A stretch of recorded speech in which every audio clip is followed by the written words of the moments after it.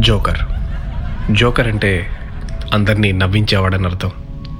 అలాంటి జోకర్ చెప్పే విషయాన్ని సొసైటీ ఎప్పుడూ సీరియస్గా తీసుకోదు. కానీ ఒక్కసారి ఆ జోకర్ చెప్పే మాటలు అర్థం చేసుకునే ప్రయత్నం చేస్తే ఆ జోక్స్ వెనకాల ఉన్న సీరియస్నెస్ ఏంటో అర్థమవుతుంది.